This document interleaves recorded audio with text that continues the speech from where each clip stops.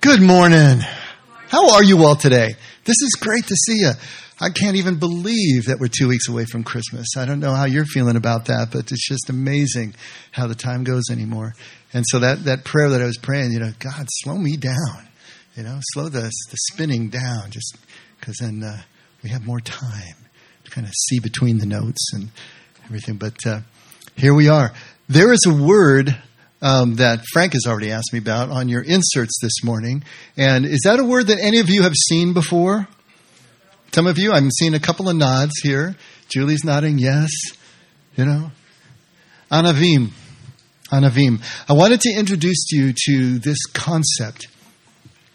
Anavim is a foundational concept in Judaism and to the Hebrew people, and yet it's one that we have so often not heard of here in the West. And as we're trying to prepare for Christmas and we're looking at the real meaning of Christmas, you cannot separate the meaning of Christmas from this concept. And it's something that we have talked about in the past, but I wanted to bring it up again today. Anavim is the plural of anav in Hebrew, which literally, if you go back to the roots, means to bow down. This was what the roots mean. In context, the word means lowly. It means poor, marginalized. It means the oppressed. It is a people that is aware of their condition. They are all these things, but they're aware of these things, right? And they're accepting of their position in life. They're not resentful. They're accepting. And because they're accepting of these conditions in life, their external condition becomes internalized in their hearts. And that sounds like a bad thing, but it's really not. Because to accept your condition of being powerless and being vulnerable and being dependent manifests as the humility that Jesus is always talking about. This fearless vulnerability that we have often talked about in here. To be aware of your dependency, to be aware of your powerlessness, and to rely on God, therefore, rather than on yourself, is the hallmark of the Anavim. And the Hebrews recognized that this condition, this attitude, was ideal in terms of a relationship with God. Psalm 37 says it perfectly here. And 37 talks about the Anavim shall inherit the land. There's one line in Psalm 37, the Anavim shall inherit the land. And then Jesus uses that and takes it in a little different direction. The meek shall inherit the earth in his Beatitudes in Matthew 5. And so this theme is something that you will see over and over again in the Old Testament and in the New Testament. This idea of these people. When Jesus talks about, in the first Beatitude, blessed are the poor in spirit, for theirs is the kingdom of heaven. It's the same idea here, the same idea of the Anavim. Now, it's easier to achieve Anavimness.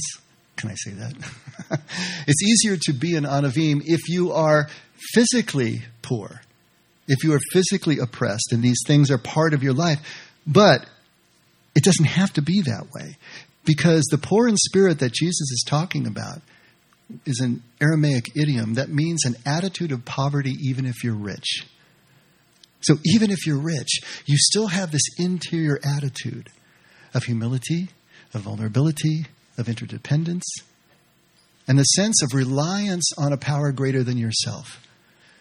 I mean, those of you who are in the program, if you're hearing connections with the steps, by all means, go there in your mind, because that's where they come from. This idea of Anavim, this idea of developing this kind of attitude inside, right? So it's easier to achieve if you're materially poor, but it's not impossible to achieve, but it's much more difficult. That's why Jesus says, hey, it's easier for a camel to go through the eye of a needle than for a rich man to enter kingdom. Because in order to enter kingdom, you have to become Anavim. The attitude of the Anavim is kingdom in Jesus' terminology here, in Jesus' teaching here. It is that attitude of spirit that creates the conditions, the quality of life that Jesus calls kingdom. And so all of this stuff is wrapped up very tightly together. Old Testament, New Testament, kingdom. All of this wrapped up in the ideal person whose external and internal circumstances match and mirror. The material wealth is immaterial in a sense. It is not the essence of it, but it plays a large part. If you notice, all the people that actually followed Jesus were the marginalized, were the disenfranchised, were the actual physical Anavim.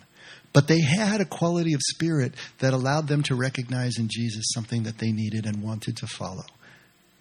There were a few of the rich who also did, but there weren't very many of them. The more we're invested in the status quo, the more things that we have, the more that we have worked for and achieved, the more that life has blessed us with looks and talents and whatever, the more that we rely on ourselves, the more that we are self-reliant and we see ourselves as entitled to the things that we have earned. The Anavim are the opposite of that. Even if they have earned such things and such wealth, they still recognize that they don't control the outcomes. They still recognize that they are reliant on their God for everything that they have. Now, here in the effect, we are continually talking about developing a contemplative lifestyle, a contemplative spirituality. And the contemplative way is the way of the Anavim. Contemplative spirituality is the way of the Anavim. Contemplative spirituality is all about, as Jesus said, sell everything that you have and give it away to the poor, to the Anavim, and become Anavim yourself. Do you see how that works? You want to follow me? You want eternal life? Then take everything that you have and give it away to those who are already Anavim and become Anavim in your heart yourself. Now, that doesn't mean we physically need to give every material thing away. But it does mean that we need to let go of everything that keeps us from being able to really rely on God, to achieve that status, to sell everything we have, to strip away all the things that cloud and distract and drive our focus anywhere but now, and then to quiet that down so that we can know the truth. What truth, you ask? Who we really are. I mean, what's more important for us to know than who we really are? The question of identity is what the spiritual life is going to show us if we take this approach, Jesus is saying. If we can quiet down, we can find out who we are. And who we really are is Anavim. Our ego doesn't like that. Our ego creates all the distractions and creates illusions for itself so that we can think that we're masters of our own destiny. But it is just illusion. Look what Richard Rohr writes. Actually, he is channeling Brennan Manning. He's quoting Brennan Manning here in your... I think Brandon's going to put it up. Humility and honesty are really the same thing. Hear that again. Humility and honesty are really the same thing. A humble person is simply a brutally honest person about the whole truth. You and I came along a few years ago, and we're going to be gone in a few years. The only honest response to life is a humble one. Alcoholics Anonymous offers a classic definition of humility. You like this? Stark, raving honesty. I love that. Stark, raving honesty. Honesty and humility being the same thing. Who we really are Anavim. Who we really are those who cannot give ourselves the things that we need. They have to be gifted to us. Who we are vulnerable, dependent, and powerless. Whether we recognize it or not, that's who we really are. We don't want to admit it. We fight it like the devil. You know? We create all the illusions and all the markers of self-reliance, and we build up our wealth, and we build up our fame, and we build up all of these things in order to mask and put away the Anavimness of our actual identity. But here's the catch. We cannot be present to God, and we can't be present to each other until we realize and accept who we really are. As long as we have a disguise, as long as we have a mask, as long as we have a projection, that's as far as we get in terms of relating to another. To drop that makes us open. To drop that makes us aware of who we really are. And this radical honesty with ourselves is always and only the result of stripping away any illusion. Now, that can be done by life circumstances. Sometimes life steps in and strips away our illusions for us. And if we wait long enough and go long enough without that stripping away, then old age is going to do it, and ultimately death is going to do it. But hopefully we get a little more time than that to be able to live as Anavim, which is living in the quality of life that Jesus calls kingdom. But if we don't wait for life circumstances, we can be intentional about this. And that's what contemplative spirituality is all about. We can intentionally start to strip away and quiet down and remove the illusions that are hiding who we really are. Take a look at Psalm 131. This is the third shortest psalm in the entire book of Psalms. 150 psalms, this is the third shortest. That's the whole thing right there. That's it. But it's packed with 4 steps that we can take to intentionally start to strip away the illusions and find our inner Anavim, right? O Lord, my heart is not proud, nor my eyes haughty, nor do I involve myself in great matters or things too difficult for me. Surely I have composed and quieted my soul. Like a weaned child rests against his mother, my soul is like a weaned child within me. O Israel, hope in the Lord from this time forth and forever. Did you catch them? 4 injunctions, 4 steps to removing the illusions of our life. What are they? I do not involve myself in great matters. 2, I do not involve myself in things too difficult for me. 3, I have composed and quieted my soul. And 4, hope in the Lord. You see what's going on here? The whole thing is laid bare here. Remember when Jesus went into the wilderness? He had 3 temptations that he had to face. And the 3, if you're paying attention to Jewish numerology, the symbol system of numbers is really important. 3 is the perfect number. It doesn't mean that there were only 3 temptations. It means that this is the fullness of all the temptations. This is the whole enchilada of what he had to accomplish in his time in the wilderness. And as he was turning stones into bread, or as he was asked to turn stones into bread, as he was asked to bow down before the adversary so that he could gain control over the kingdoms of the world, as he was asked to take himself up and throw himself down from the facade of the temple and then be borne up by angels, Henry Nouwen has a perfect way of stating that these 3 are our need to be relevant, our need to be powerful, and our need to be spectacular. Those 3 form the basic of human drives that are always needed for the ego to be able to maintain the illusion that we are self-reliant, that we can do this all on our own. But to let go of those things. And look at that. This is exactly what's happened. To not involve myself in great matters or things that are too difficult for me. That's to let go of relevance, to let go of power. Compose in quieting my soul and to hope in the Lord. To let go of the need for fame. All of these things, this is the process. This is the contemplative journey. To bring ourselves full circle. This 4-part instruction in the way of the Anavim, this way to this stark raving honesty that Brennan Manning talks about, is all about accepting our limitations as human beings, to quiet down, to strip away the illusions, and to begin to rely on God. This is Jesus' entire message. This is what he's talking about. The way of Jesus is this way. This way of becoming so present to God and to each other that nothing stands between us, nothing filters between us, and that quality of life is open to us. This is Jesus' message, the way of Anavim, the way of humility, the way of honesty. Now, how early did Jesus start teaching it? There's a question. We say, when he was 30, when he came back from the wilderness and started his public ministry. Well, I'm going to beg to differ. And let's take a look and see how early Jesus may have started really teaching this way of the Anavim. Let's take a look at Luke 2, starting right at verse 1. There are only two places in the entire Bible that say anything about Jesus' infancy. This is the one that actually tells us the story of Jesus' birth. The only place we get anything about Jesus' birth, because Matthew 2 starts after Jesus is born with the Magi.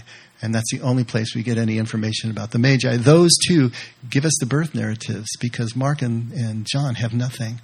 But look what Luke has to say. And it came to pass in those days that there went out a decree from Caesar Augustus, that all the world should be taxed. And all went to be taxed, every one to his own city. And Joseph also went up from Galilee, out of the city of Nazareth, to Judea, and unto the city of David, which is called Bethlehem, because he was of the house and lineage of David, to be taxed with Mary, his espoused wife, being great with child. And so it was that while they were there, the days were accomplished that she should be delivered. And she brought forth her firstborn son, and wrapped him in swaddling clothes, and laid him in a manger, because there was no room for them in the inn. And there was in the same country shepherds abiding in the field, keeping watch over their flocks by night. And lo, the angel of the Lord came upon them, and the glory of the Lord shone round about them. And they were sore afraid. And the angel said unto them, Fear not, for behold, I bring you good tidings of great joy, which shall be to all people. For unto you is born this day in the city of David a Savior, which is Christ the Lord. And this shall be a sign unto you. You shall find the babe wrapped in swaddling clothes, lying in a manger. And suddenly there was with the angel a multitude of the heavenly host, praising God and saying, Glory to God in the highest, and on earth peace, goodwill toward men.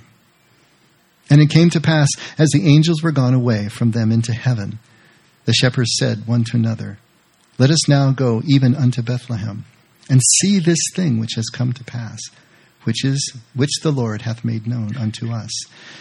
And they came with haste, and found Mary and Joseph and the babe lying in a manger. And when they had seen it, they made known abroad the saying which was told them concerning this child. And all that they heard, wondered at those things which were told them by the shepherds. But Mary kept all these things and pondered them in her heart. This is the one time a year that you're going to hear King James out of me, but it just doesn't work anywhere else. It's got to be King James. That's it. That's all we know about Jesus' birth. But the smallest details here give us the biggest clues about what is really going on. What the evangelist is trying to get across to us about this birth story, about how Jesus came into this world, the start that he had that gave rise to the ministry that he had. The details in the story are not random. Details in a story are never random. Not a good story anyway. Did anyone see the movie Gladiator? That's someone just watched it. Cool. You're going to be right on it. The opening scene of that movie is really interesting to me. The camera opens up and we're seeing the gladiator. We're seeing the lead character, stern-faced, full battle armor, ready for a battle, looking out over the battlefield right before the battle. And he's got this, just steely gaze in his eyes, and he's looking, past the camera. And then all of a sudden something catches his eye and he looks, and there's just a little robin sitting on a branch, fluttering its wings. And he looks, and, we see his point of view, and then he looks, and his whole face changes. He opens up into this smile, and his eyes twinkle just a little bit. And the bird flies away, and he watches it go. And then he comes back and sees the battlefield and puts back on the mask. Just that tiny detail. Just a bird flying and lighting in a tree right next to him told volumes about who it is that we're dealing with. This is not just some heartless general fighting battles. This is someone who's got so much going on that he would take the time to notice that bird, to let that bird transport him in that moment to another place. See, the details are so important. The tiniest details are so important. You could watch that movie and blow right past that scene. So now you got to go back and watch it again and see what that does for establishing character. And of course, the rest of the movie establishes more and more who he really is. The detail of a dog entering the room right now. See, that's a detail that we got to pay attention to. See, we live by details, detail by detail. It's the details that make things come alive. If you've really been someplace, it's the details that will show you and will convey to somebody else that you were really there. See, I can tell you what it was like to be in Boston in the fall. I was there one time. I can tell you about the air temperature. I can tell you about how formal everyone was dressed. You know, the top coats and the scarves for the men and the dress of the women. I can tell you what the oyster stew tasted like at a little pub near Faneuil Hall. I can tell you about the brownstones that were right next to gleaming skyscrapers and that mix of old and new. I can tell you every little detail. I can tell you what it's like to play baseball in the spring. I can tell you what it feels like when your hand sweats inside the glove. I can tell you about the smell of the leather. I can tell you what it feels like to have your cleats dig into the grass and hear that tearing sound, as it, goes in there. I can tell you what it feels like to get the solid crack of the bat when you address the ball or when the ball slaps into your glove in the field. I can tell you about those things because I was there, down to the most intimate detail. I was talking to an 89-year-old Indian doctor from India, and he was telling me his life story. And he was telling me about taking the train ride that he had to take in order to get to the port to come to the United States. And he was saying that he sat there and he had the paper, and he told me how in those days you took the paper and you folded it in half and you folded it in half again and you read that column and then you turned it this way and you turned it that way. And he told me about this one on page 17, this one entry that caught his eye. See, it's those kind of details. In my mind, the theater was going. I could see him, 60 years ago in that train in India with that newspaper because he was showing me all the details. The details are where we live. The details are what make things real. The details are what gives us information that we really need.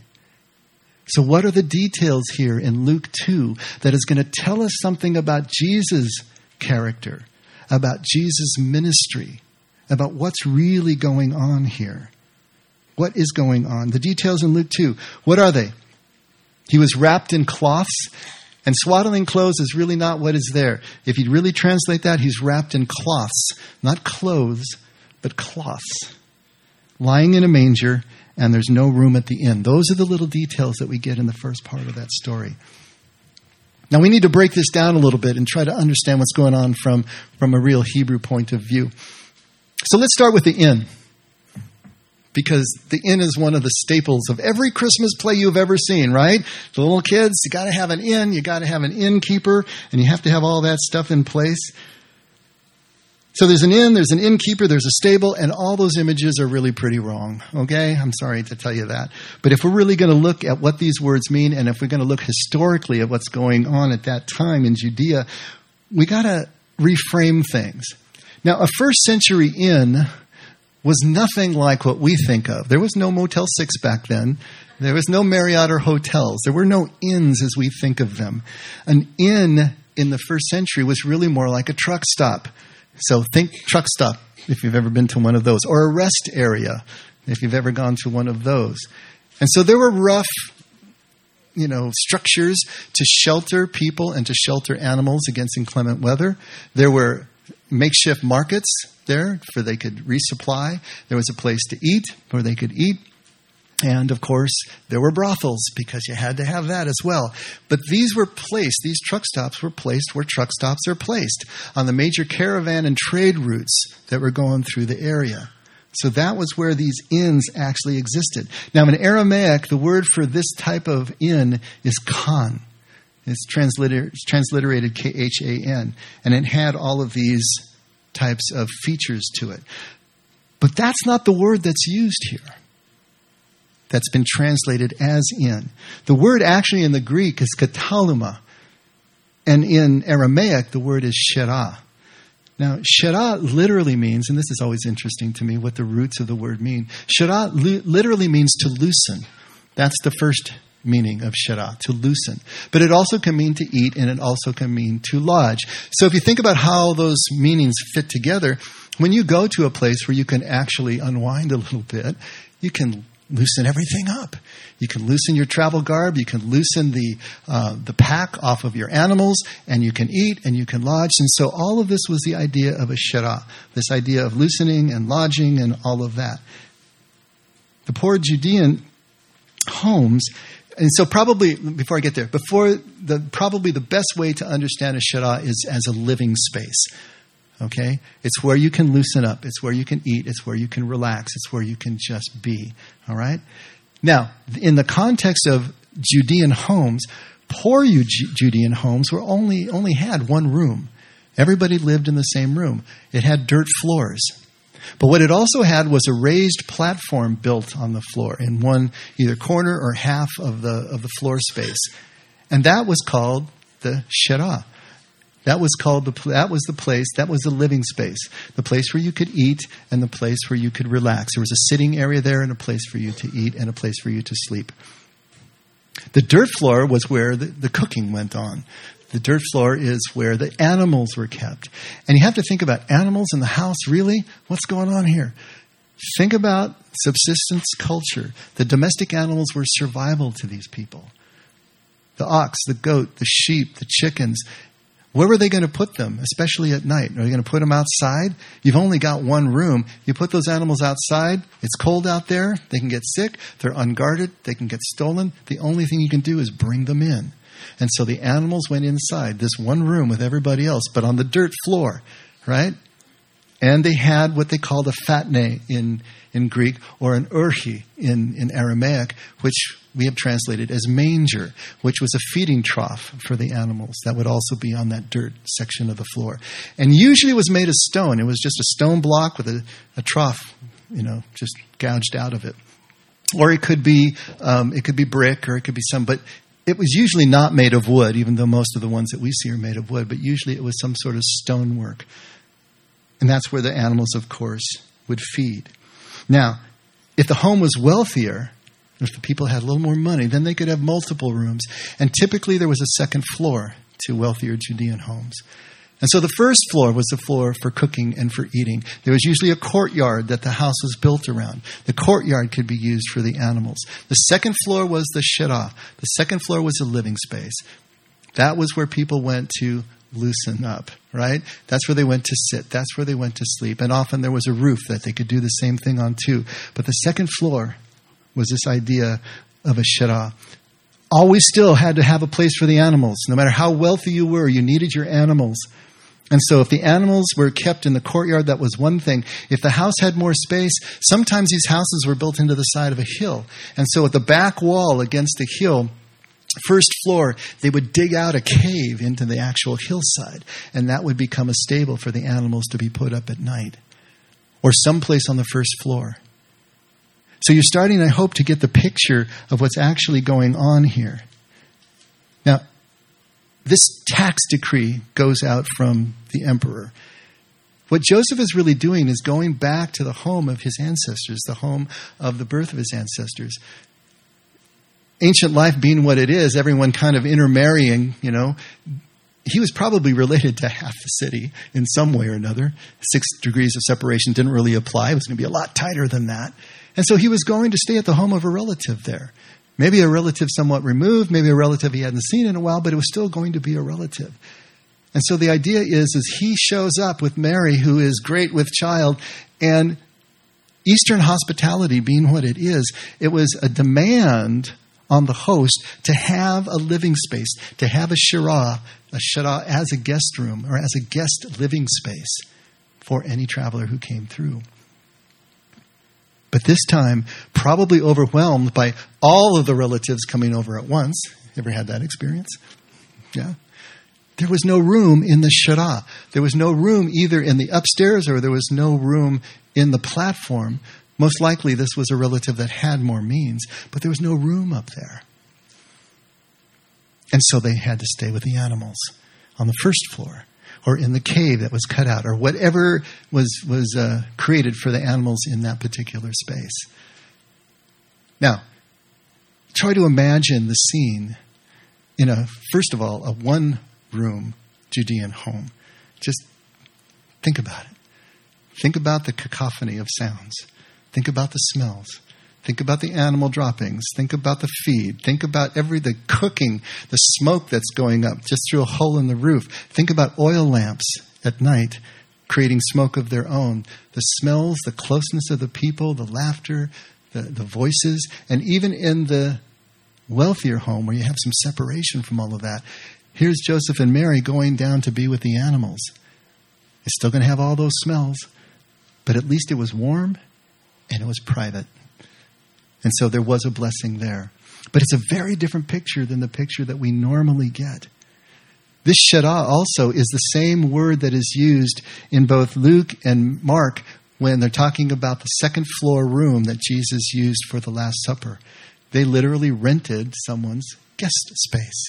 There's Shedah on the second floor. So this sort of puts a connection of, we can start to look at what that was all about. All right?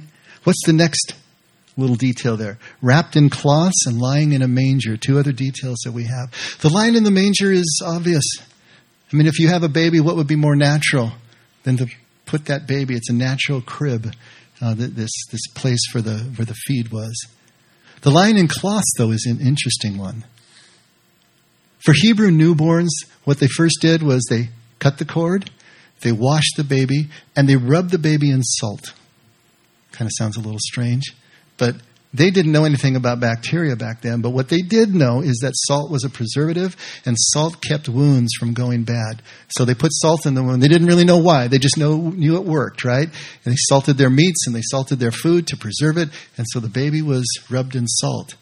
And they knew that it worked. And then they would wrap the baby tightly in strips of cloth. Really tight.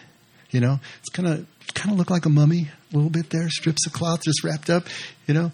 I always thought that our babies, when we first saw them, that when the nurses would give us back, was a little burrito baby, right? Because they'd wrap them up just as tight, try to get the baby feeling secure again and not just all out there in the cold air. But that would be a typical treatment for a newborn Hebrew child. Nothing strange about that, nothing different about that. So what do these details tell us? What do these details tell us about the essential nature of Jesus' character and Jesus' ministry? Well, first thing they tell us is that Jesus and Jesus' family were Anavim. They were literally Anavim. They were humble. They were vulnerable. They were powerless. They were poor. Nobody made room for them in the Shedah. They didn't show up and said, "Oh, here comes Jesus and Mary and Joseph. You guys, you go downstairs and we're going to make room for them up here." No. No one made room for them. They put them down with the animals. In other words, they were treated like any poor relative would be treated. Nothing spectacular, nothing different. There are no illusions here. The relatives didn't have any illusions about the Holy Family. The Holy Family had no illusions about itself. They accepted whatever was given to them with gratitude, because they were being provided for in a way that they couldn't provide for themselves. They accept their dependent position. They're grateful for God's provision through their relatives or through anyone who brings it to them. There is something called the Magnificat. Have anyone heard that term before? You know, it's really more of a Catholic thing, I think. But it is the Song of Mary, a canticle sometimes it's called of Mary in Luke 1. Right after she's been told that she's going to bear Jesus, and she accepts that burden because she's only engaged. And to become pregnant while you're engaged, that was a death sentence. That was a capital offense. She could be stoned for that. But she accepts that in her typically Anavim submissive way of accepting what God asks of her. And then she immediately goes and visits her cousin Elizabeth, who is also pregnant with what's going to be John the Baptist, right? And after they greet each other, Mary goes into this song that is called the Magnificat. That is Latin for the first word. The first word is my soul. Here it's going to say my soul exalts the Lord, but it's often my soul magnifies the Lord. The word there means to make greater, to amplify, to magnify. Magnificat means my soul magnifies. So Mary says, my soul exalts the Lord, and my spirit has rejoiced in God my Savior. For he has regard for the humble state of his bondslave. For behold, from this time on, all generations shall count me blessed. For the Mighty One has done great things for me, and holy is his name. And his mercy is upon generation after generation toward those who fear him. He has done mighty deeds with his arm. He has scattered those who are proud in the thoughts of their heart. He has brought down the rulers from their thrones. He has exalted those who were humble. He has filled the hungry with good things and sent away the rich empty-handed. He has given help to Israel, his servant, in remembrance of his mercy, as he spoke to our fathers, to Abraham and his descendants forever. Do you hear the song of the Anavim in what she has said there? Right? Regard for the humble state of his bondslave. He has done mighty deeds with his arm. He has scattered those who were proud in the thoughts of their heart. He has brought down rulers from their thrones, but he has exalted those who were humble. Are you hearing Jesus ringing and echoing there? If you want to be first, be last. If you want to sit at the head of the table, sit at the foot of the table. If you want to be the leader, be the servant. It's the song of the Anavim all over again. And it's echoed in Joseph as well. Joseph, who is given this news that his espoused wife is pregnant, he had to be going absolutely insane about that one. And he had every right to haul her before the court and have her stoned, or at least to annul the marriage, if nothing else. But when he gets the information, he too accepts the position and moves on. We see this everywhere in the Holy Family. We see this in the people who followed Jesus. So, what is this Christmas story trying to tell us?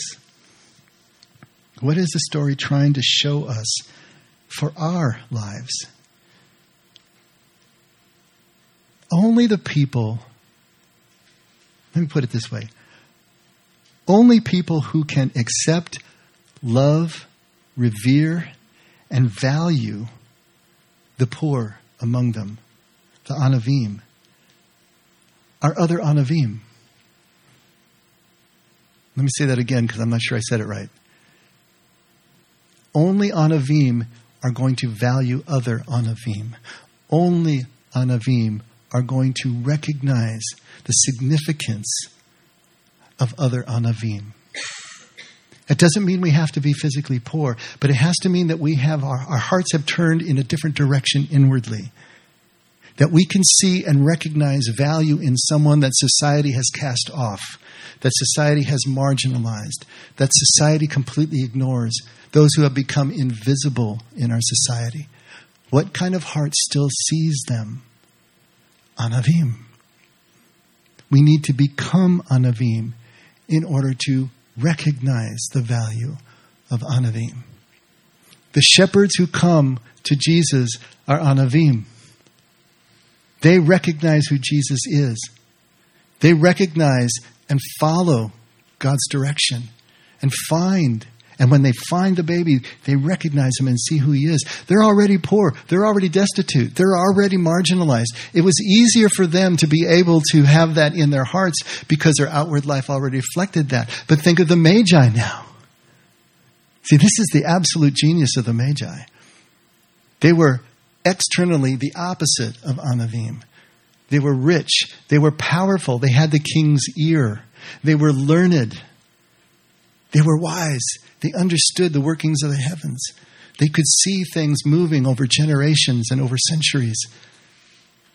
But inwardly, they followed the star. Inwardly, they took this dangerous long journey through two empires to find what? An abjectly poor infant in the stall with the animals in the feeding trough, and yet still recognize he is the king that we have been seeking. Only Anavim can recognize the value of the Anavim. What the Christmas story is saying is that Jesus' message begins at birth. Jesus began teaching us about the nature of the relationship with his Father, about the nature of the character of his Father through himself, through the way that he came into the world, through the people that recognized who he was in those moments. Who do we admire? Think about that. Who do you admire? Who do you look up to? Who are your heroes? By and large, they're going to be beautiful people, right? They seem to be anyway. Powerful people, talented people, people with lots of influence, people head and shoulders above the rest. And if those are the people that we admire, then we're going to tend to see Jesus in exactly the same way. He's going to be beautiful people. He's going to be tall. He's going to be charismatic. He's going to be powerful. Now, we give a nod to him being poor, but really, what is our image of Jesus? And beyond that, what is our image of Father God? If that's what we really value, how can it not be carried on through the people that we cannot see or the God that remains unseen? And if that's what we're looking for, if we have not truly become Anavim in our hearts, we will walk right past Jesus as one of those invisible parts of our society, on the quest to find the Jesus that our egoic mind suggests, that matches with our illusions of ourselves. This is what Jesus is trying to help us with, starting right here in the birth narratives and moving through his entire ministry. Can you strip that away? Can you see that this is illusion? And then work to systematically deconstruct all that you have built up through your life so that you can really see. This is the contemplative way. This is what it's all about. The silence, the solitude is that which helps us to dissipate the illusions, the experience of this stark, raving honesty that finally shows us who we really are. This is Jesus' way. This is the contemplative way. So that however talented that you may really be, whatever wealth that you do have, however hardworking that you have been to build up what you may have in your life, that you can still see that who you really are is still this vulnerable child, this Talia, child and bondservant, a willing submission to the providence of God, with the inability to guarantee any outcomes, no matter how hard you work, to realize all of this keeps us small enough to fit through the eye of the needle like that camel and become a wealthy person who can still see who Jesus really is. Every Christmas it's become more and more tradition for me to read a story. I read one last week and I almost didn't get through it. I don't think I've ever gotten through this one without getting a little choked up. So I'm going to try it again and see if I can get through it this time. As I'm reading this story, think about the Anavim. Think about Jesus as he's presenting. Think about his family. Think about those who could recognize Jesus and see if this illustrates. It's called Trouble at the Inn. For years now, whenever Christmas pageants are talked about in a certain little town in the Midwest, someone is sure to mention the name of Wallace Purling. Wally's performance in one annual production of the Nativity play has slipped into the realm of legend. But the old-timers who were in the audience that night never tire of recalling exactly what happened. Wally was 9 that year, and in the 2nd grade, though he should have been in the 4th. Most people in the town knew that he had difficulty in keeping up. He was big and clumsy, slow in movement and mind. Still, Wally was well liked by the other children in his class, all of whom were smaller than him, though the boys had trouble hiding their irritation if the uncoordinated Wally asked to play ball with them. Most often they'd find a way to keep him off the field, but Wally would hang around anyway, not sulking, just hoping. He was always a helpful boy, a willing and smiling one, and the natural protector, paradoxically, of the underdog. Sometimes if the older boys chased the younger ones away, it would always be Wally who'd say, "Can't they stay? They're no bother." Wally fancied the idea of being the shepherd with the flute in the Christmas pageant that year. But the play's director, Miss Lombard, assigned him to a more important role. After all, she reasoned, the innkeeper did not have too many lines, and Wally's size would make his refusal of lodging to Joseph more forceful. And so it happened that at the usual large partisan audience gathered for the town's Yuletide extravaganza of the staffs and the creches, of beards, crowns, halos, and a whole stage full of squeaky voices. No one on stage or off was more caught up in the magic of the night than Wallace Purling. They said later that he stood in the wings and watched the performance with such fascination that from time to time Miss Lombard had to make sure he didn't wander on stage before his cue. Then the time came when Joseph appeared, slowly, tenderly guiding Mary to the door of the inn. Joseph knocked hard on the wooden door set into the painted backdrop. Wally, the innkeeper, was there waiting. "What do you want?" Wally said, swinging the door open with a brusque gesture. "We seek lodging." "Seek it elsewhere." Wally looked straight ahead, but spoke vigorously. "The inn is filled." "Sir, we have asked everywhere in vain. We have traveled far and are very weary." "There is no room in this inn for you." Wally looked properly stern. "Please, good innkeeper, this is my wife, Mary. She's heavy with child and needs a place to rest. Surely you must have some small corner for her. She's so tired." Now, for the first time, the innkeeper relaxed his stiff stance and looked down at Mary. With that, there was a long pause, long enough to make the audience a bit tense with embarrassment. "No, be gone," the prompter whispered from the wings. "No," Wally repeated automatically, "be gone." And Joseph sadly placed his arm around Mary, and Mary laid her head upon his shoulder.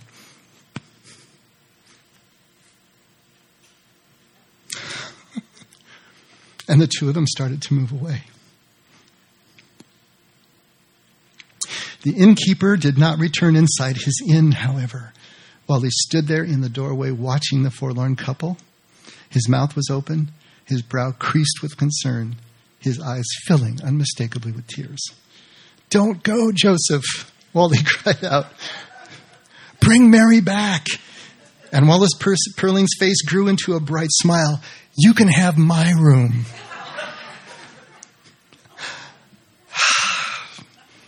Some people in town thought that the pageant had been ruined. I don't know, how do you recover from that? Yet there were others, many others, who considered it the most Christmas of all Christmas pageants they had ever seen. This is the story of a perfect Anavim. Do you see? All the elements are there.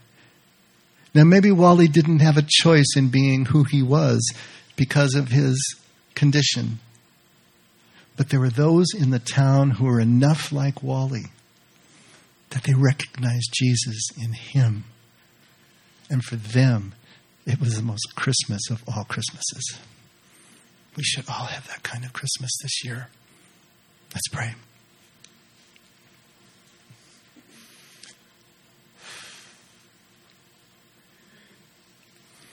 Father, this has been a morning.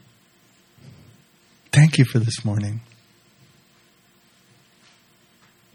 Father, who you are is so difficult for us. We are asked